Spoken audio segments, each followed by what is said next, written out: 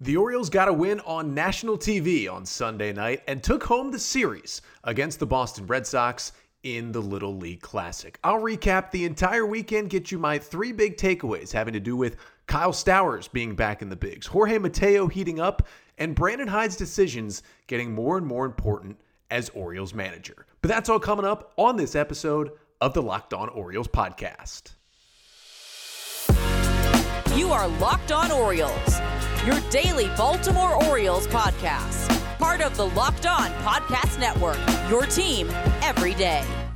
Hey there, Orioles fans. Today is Monday, August 22nd, 2022, and welcome back in to the Locked On Orioles podcast, part of the Locked On Podcast Network, your team every day. As always, I'm your host, Connor Newcomb. And coming up on today's episode, we are going to recap a weekend series win for the Orioles as they take 2 out of 3 from the Boston Red Sox, culminating with a national TV victory on Sunday Night Baseball in the Little League Classic in Williamsport on Sunday night to take 2 of 3 and keep themselves right in the mix in the wild card chase. I'll get you my 3 big takeaways from the weekend having to do with Kyle Stowers, Jorge Mateo, and Brandon Hyde, among others. And then at the end of the pod, make sure to stick around because I will announce the winner of the Cedric Mullins 30-30 bobblehead.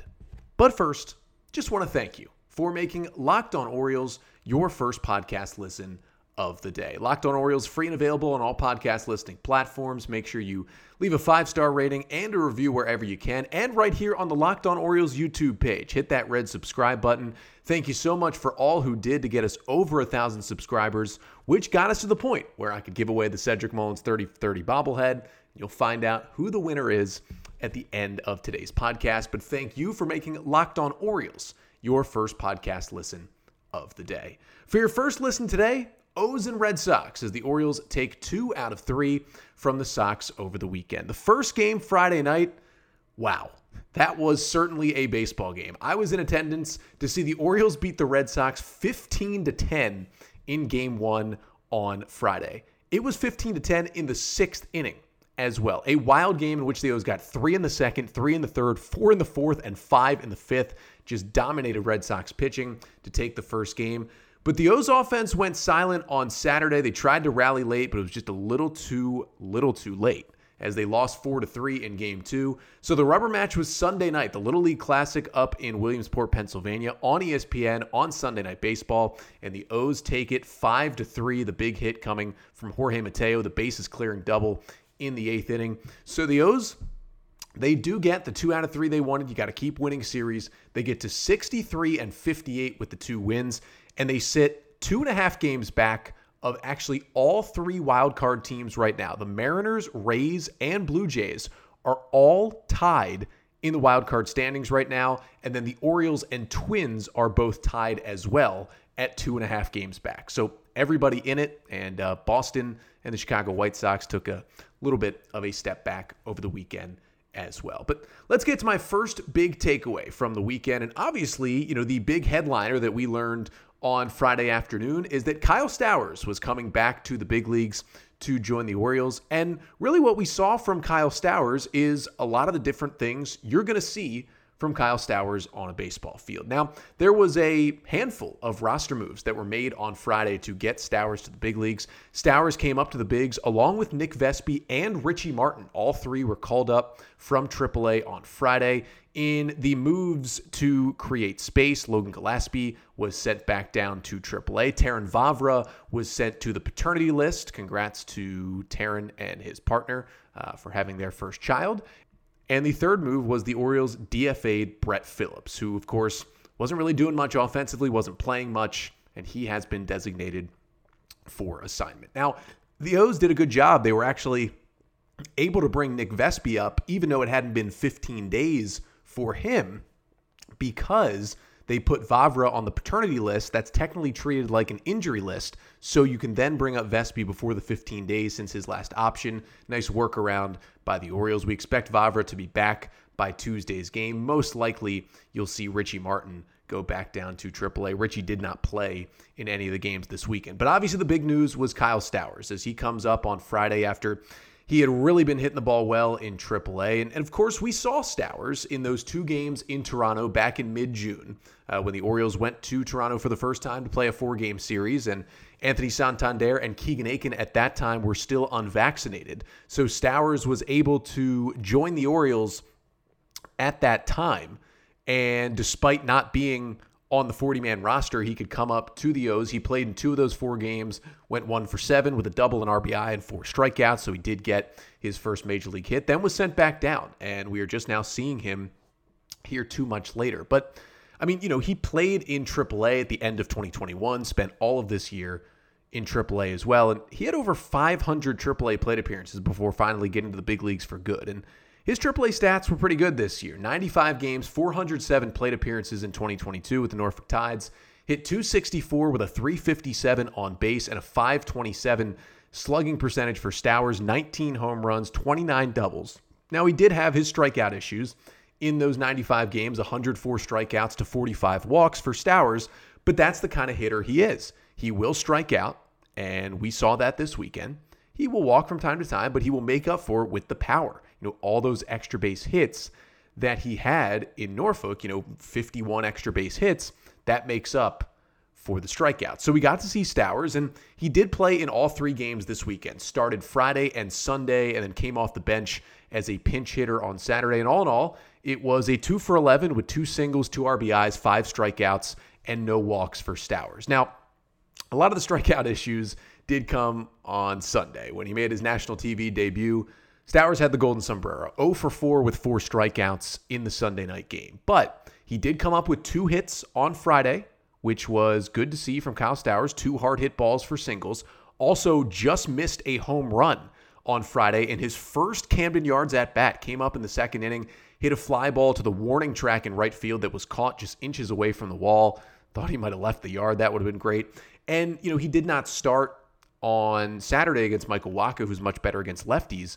But he came into the game when the bullpen was in there for Boston, and although he went 0 for 2, he had 2 RBI groundouts. So, each time he came up, he grounded out to the right side, but he didn't strike out with a runner on third and less than 2 outs and got a runner home each time he came up, so he did his job. And basically, my point on Kyle Stowers is, he looked good. He played right field and left field defensively over the weekend, made every play that he needed to make out there. Nothing spectacular, but no errors, nothing bad as well. And so we know that he can certainly hold his own in either of those outfield positions. And Stowers can even play center field if you need him to as well.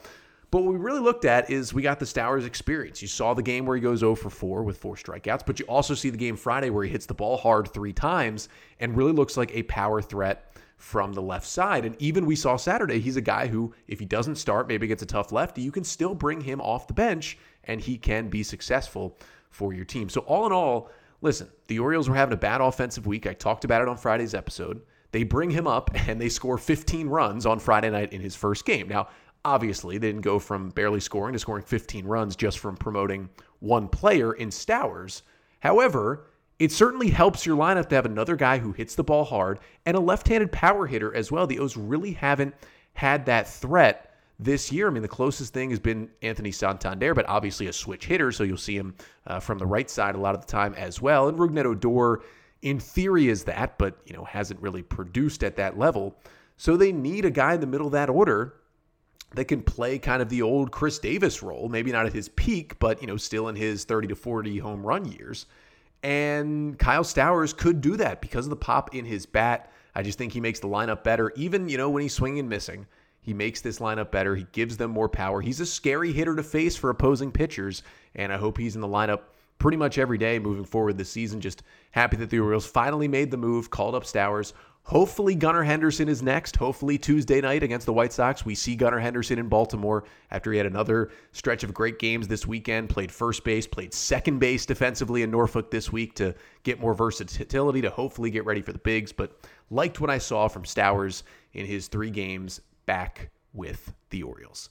But Kyle Stowers definitely produced, but he was not one of the top producers, I would say, in the Orioles lineup this weekend. One of those top producers, though, was Jorge Mateo, who frankly has maybe been the Orioles' top producer altogether in the month of August. He has been great, and he continued to be great this weekend for the O's. And coming up next, we'll talk about how Mateo fits in this lineup, how he's had such a great August, and what his status with the O's looks like going forward after his bat is certainly heated up in the second half of the season.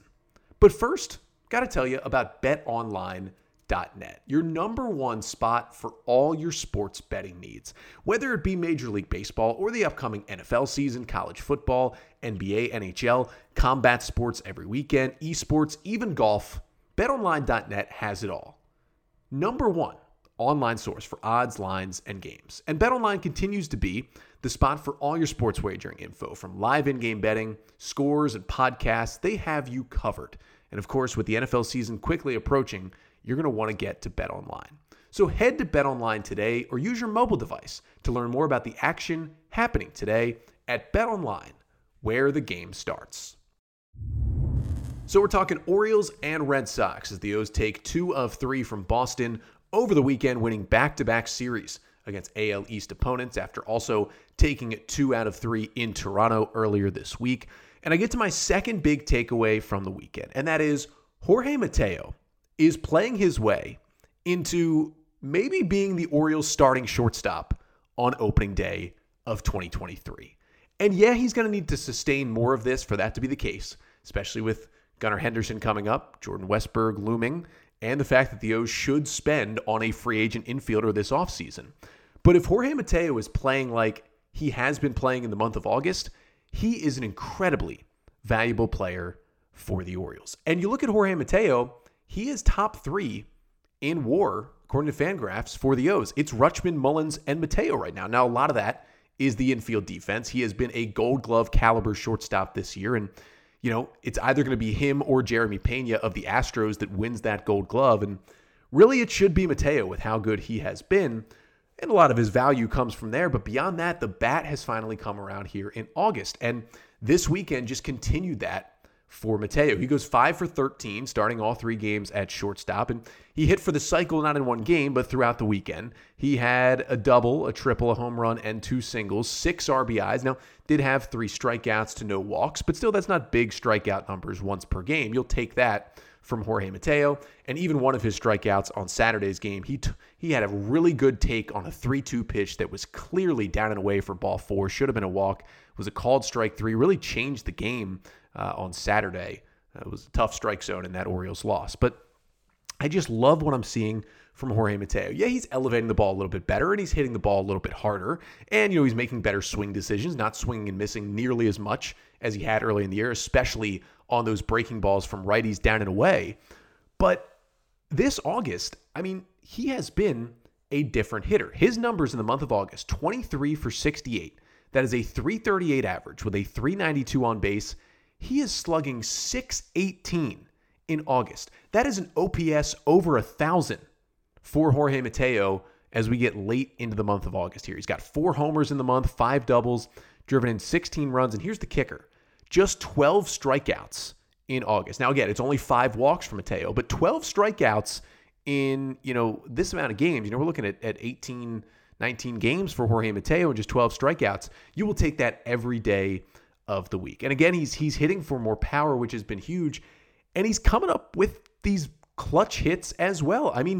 He really had a huge hit in each of the Orioles' 3 games this weekend. Of course, you look back to Friday, he got the offense started for the Orioles. They were trailing 2-0 in the bottom of the second. Jorge Mateo comes up with 2 runners on. He gets a hanging breaking ball, and he just launches that thing into orbit. And because of the new wall, it landed in the first row in left field, but that thing was crushed for a 3-run homer. He was so excited celebrating, rounding first, he actually missed the bag, had to go back and touch first base on that 3-run homer. But he's just been mashing the ball this month. And then you go to Saturday, and it didn't end up bringing the Orioles all the way back, but the O's were down 4-2 in the bottom of the 9th with 1 out, and Mateo just rockets a ball off the base of the wall in left field, ends up being a 1-out triple. He scores on a Stowers RBI ground out, and the O's still lose 4-3, but that could have been a hit that potentially started a rally that could have tied the game in the 9th inning.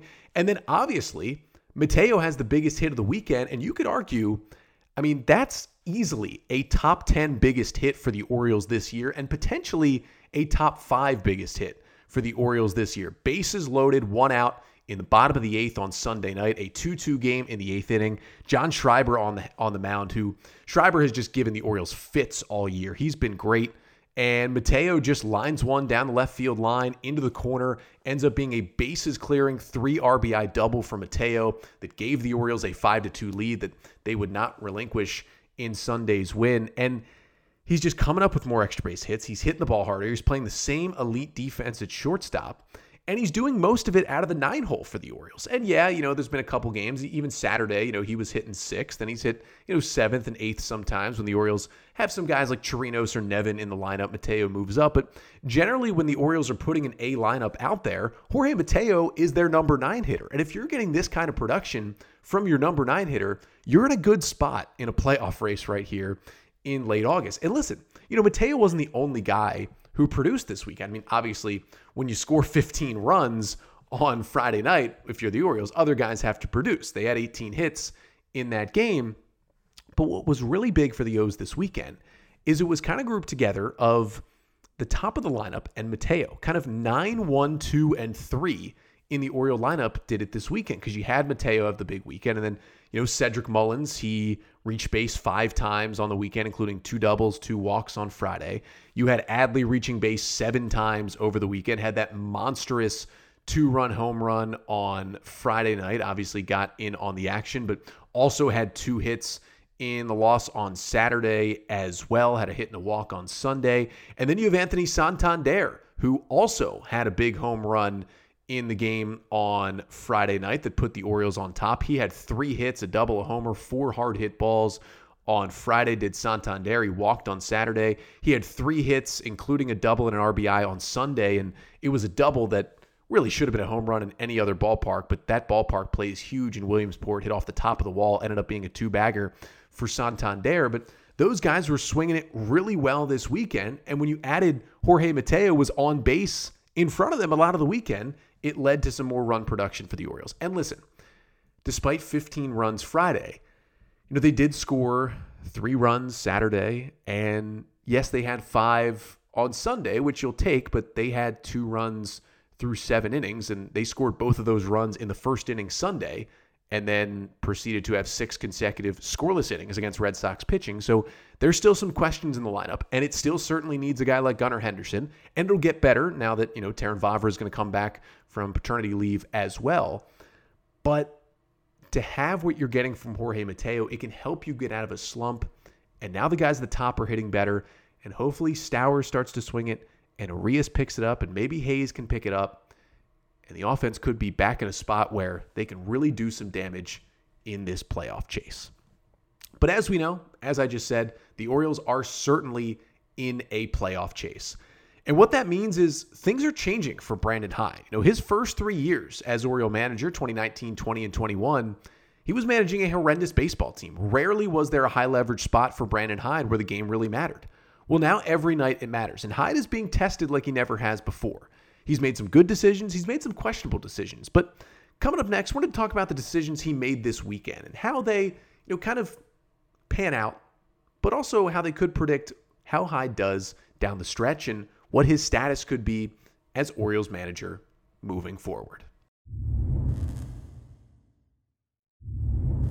So we're recapping a series win for the Orioles. They take 2 out of 3 from the Boston Red Sox this weekend, 2 at Camden Yards, 1 in Williamsport for the Little League Classic. And for my third and final big takeaway of the weekend, I just wanted to talk about Brandon Hyde, because my big takeaway is, I'm not on the full side of Brandon Hyde can never do anything wrong. And I'm certainly not on the side of Brandon Hyde's been terrible this year. I think generally Brandon Hyde has done a good job as Orioles manager, especially this season. But my takeaway is we're going to really learn what Brandon Hyde brings to this team, and if he should be the manager moving forward when the O's are World Series contenders in this last month and a half of the season. Because we saw a lot of moves that Hyde made where he's managing much more like a guy who's in a playoff race, or frankly in a playoff game, when he's managed some of these games this week. I mean, there was examples in every game this weekend. You look at Friday night. Jordan Lyles comes out, certainly does not have his best stuff Friday. Ended up 4 innings, 9 hits, 5 runs. Did have 5 Ks and no walks. But, Lyles had put up a 0 in the 4th inning. he was through 89 pitches, and the Orioles offense went out there and put up a 4 spot in the 4th, and they had a 10-4 lead heading into the 5th inning. You're thinking Jordan Lyles, a guy who has routinely thrown over 100 pitches this year, and you have a 6-run lead. Even though he hasn't pitched great, he just had a scoreless inning. You have a 6-run lead. He's at 89. You probably, maybe try to milk one more inning out of him, get him through 5, and then go to the bullpen to try to save your pen a little bit. But I actually respected the decision of Brandon Hyde to go away from Jordan Lyles. Now, did it work out initially? No, it did not, because Keegan Akin, although the O's did make 2 errors in the 5th inning, including an egregious one by Rougned Odor, and technically Akin was not charged with any of the 5 runs Boston scored in the 5th inning Friday. It was 2/3 of an inning, 4 hits, 5 unearned runs for Keegan Akin in that inning. Despite the errors, Akin did get hit hard, and he did not have his best stuff. And he gave up a 5 spot, let the Red Sox right back in the game. Luckily, the Orioles rebounded with 5 of their own in the bottom of the 5th in that wild Friday night game. But I like the decision by Hyde, because many would say, oh, you're up 6 runs, Lyles is 89 pitches, doesn't matter how bad he's thrown, get one more inning out of him. But Hyde saw that, the top of the order was still up against Lyles, and guys had been hitting him hard, and, his bullpen was fairly rested for Friday, and he felt like if I go to Keegan Akin, I can get 2+ innings out of a guy who I've gotten 2+ innings out of many times this year, and he can get us to the back end of the bullpen with this nice, comfortable lead. Now, it was up to Keegan Akin to pitch way better than he did, and it was up to a guy like Rougned Odor to play better defense than he did in the 5th inning. But what I'm trying to say is, I think that was a good move by Hyde. It was a playoff-type move. You don't take any chances, even with a 6-run lead, because you've seen your pitcher for 4 innings not have close to his best stuff. You've got a full bullpen. Go to them. And again, Akin didn't work out, but Vespi, Tate, Perez, and Bautista all pitched well, and they finished out an Oriole win on Friday. But I think that was an interesting look at how Hyde's going to manage these games down the stretch. And then you go to Saturday. You look at Saturday's lineup. Many people were upset by the lineup that Brandon Hyde put out there on Saturday. Cedric Mullins was sitting. People freaked out. Turns out, hey, guess what? He was banged up after fouling a ball off his foot Friday, was not available for Saturday's game. But you had McKenna and Nevin and Chirinos in the game, which is a tough 7, 8, 9. But what a lot of people failed to realize is that despite the Red Sox starter being a righty in Michael Wacha is one of the most severe reverse splits pitchers in baseball. What that means is despite being a right-hander, he's actually much better against left-handed hitters than he is against righties. The reason is he has that devastating changeup that falls down and away to lefties, makes it sometimes impossible to hit for left-handers. But for righties, they see that Wacha changeup, which is by far his best pitch. They see it way better, and it shows on the stats. They hit him way better. So he goes with the righties in the lineup. And yeah, those righties did not produce. Ryan McKenna was 0 for 2. Tyler Nevin was 0 for 2. Robinson Chirinos was 0 for 3. But what he did do is once Wacha came out of the game and John Schreiber, the right-handed reliever, was in there, and Garrett Whitlock as well for the Red Sox, Hyde went to the bench. And Kyle Stowers pinch hit for Ryan McKenna, and Rougned Odor pinch hit for Tyler Nevin. And if Cedric Mullins had been healthy and ready to go, he most likely would have pinch hit for Robinson Chirinos late in that game as well. And pinch hitting those guys kind of helped the Orioles rally a little bit back into that game late, despite still falling 4-3. And, it gives you another good look at, how much Hyde's going to look at the splits and how much he's going to be willing to use his bench throughout the year, even if he does start a guy like McKenna. Or I don't think there's many more starts in Nevin's future. He's probably going down to AAA whenever Gunnar Henderson comes up. But, how willing he is to pinch hit for Robinson Chirinos, because Adley's still going to need his days off every once in a while, and Adley did DH in this game, but Chirinos is going to catch once a week. But he can't hit. He's hitting 180. So how long do you wait until you pinch hit for him and just burn the DH and put Adley in behind the plate? And we're continuing to get kind of a good look at that from Brandon Hyde. And then you go to Sunday, where he had multiple decisions to make. Some went well and some didn't. I think the one really big decision earlier in the game for Hyde was pulling Dean Kremer. The O's were leading 2-1 in the 6th inning. Kremer comes out in the 6th, and he walks the leadoff man, Tommy Pham, gets ahead of him, and then walks him on a 3-2 pitch. And he gets Alex Verdugo to fly out, and Kremer's at 80 pitches, 5 1/3, 5 hits, 1 run, 4 Ks, and 2 walks, and 7 hard hit balls against him for Dean Kremer. And Brandon Hyde goes to his bullpen because his bullpen was well rested. They didn't pitch much on Saturday because they only had to use Crable and Baker in that loss Saturday after Kyle Bradish pitched into the 6th. And he had him rested. The O's have the off day here on Monday after the game, so he goes to Dylan Tate. And it was the right decision.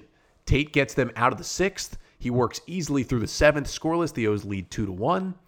But then you had, after I think making a really good numbers-based and gut feeling-based decision, because on one side you have the numbers. Dean Kremer was facing the third time through the order. His numbers get worse like most pitchers do the third time through the order. You have a rested Dylan Tate, who's probably been your best reliever over the past few weeks. He's a guy who can go multiple innings, so you go to him to try to get through the 6th and the 7th. And it just felt like after that leadoff walk to Pham and Verdugo hit a ball hard, you were getting to Bogaerts and Devers and Martinez, who all had hits off Kremer. You probably didn't want him facing those guys again. So I like that move. But then you get to the 8th inning. And Dylan Tate had worked an inning and 2/3 scoreless. You have Cionel Perez warming in the bullpen. And Bobby Dahlbeck is set to hit. Now, I honestly would get behind, Dylan Tate. He was at 19 pitches. He was at 18 pitches through an inning and 2/3. He's thrown well more than 18 pitches at times this year. You got a righty in Dahlbeck coming up with the lefty in the pen. I can get behind him at least facing Dahlbeck and maybe seeing, if they'll bring in a lefty pinch hitter. Well, Tate goes out there to face Dahlbeck. Alex Cora goes to the bench. He brings in Franchy Cordero, left-handed hitter who strikes out a lot but also has huge power. And you think, okay, Cionel Perez, your lefty is already warming in the bullpen. This is perfect. Let's go to Perez to get the lefty. But Hyde does not. And Tate falls behind 3-1. He doesn't even throw that bad of a 3-1 changeup, but Cordero somehow takes it the other way and just over the wall for a solo homer, and that tied the game at 2 in the 8th inning. That was a big moment. And Hyde, I think we all agree, made the wrong decision. It should have been Perez. And after the home run, Perez comes in and he works scoreless through the rest of the 8th. And then the O's take the lead. Bautista comes in the 9th, does give up the homer to Bogaerts, but locks down the save, and the Orioles win 5-3. But it seemed like an easy decision to bring in Perez once they pinch hit with the lefty, and he just didn't do it. And I don't know if Perez wasn't quite ready yet, but at that point, you go to have a mound visit with Tate maybe, and then you bring in Perez. You just got to find a way to get him into the game there. So he made a really good decision in the 6th, not a so great one in the 8th. And I think overall this year, Brandon Hyde has done a really good job of managing this bullpen. And his job has certainly gotten harder since Jorge Lopez was traded and since Trey Mancini was traded. It's harder to put together a lineup. And I think with how great this Oriole bullpen has been of waiver claims, you have to give credit to Brandon Hyde. And you have to give credit to Brandon Hyde for, keeping this clubhouse together. The vibes are good. That's a lot of a 2022 MLB manager's job, is to just manage personalities in the clubhouse almost as much so as in-game decisions. And Brandon Hyde is extended through next year, through 2023. He's going to manage the Orioles next season. And it'll be interesting to see because, I've talked about on this podcast, hey, would Buck Britton be the Orioles' next manager? But if you're going to go away from Brandon Hyde, I wouldn't think the O's would go to a, Buck Britton who's never managed a big league game. They'd maybe go to more of a veteran manager to come in and take over a playoff-ready team. Now, Hyde has made some bad decisions. I think he's made mostly good decisions. I still trust him as Orioles manager this year and moving forward as this team gets better and better. But I think what we're just going to learn down the stretch, and as we learn this weekend, is that we're going to see how Hyde is really going to manage these tough situations. And I think he's going to learn. And he got burned on Sunday. And I think he's going to learn from that decision. And he's gotten burned a couple of times, like Joey Crable staying in the game too long and Thursday's loss to the Cubs. He's going to continue to learn from those decisions. And again, with Jorge Lopez gone, he trusts less of his bullpen. But he's going to have to work through that. And it's going to be interesting to see. But he's definitely ready, I think, to take on this challenge of managing a playoff team here down the stretch.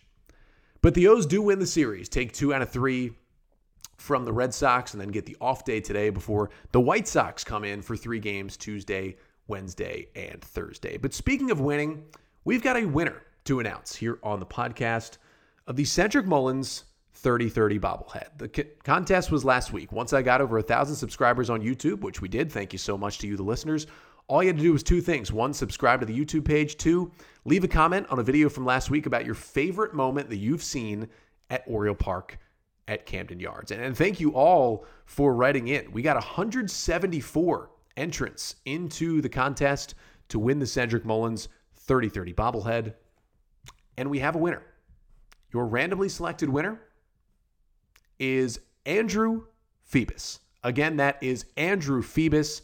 Andrew with last name Phoebus.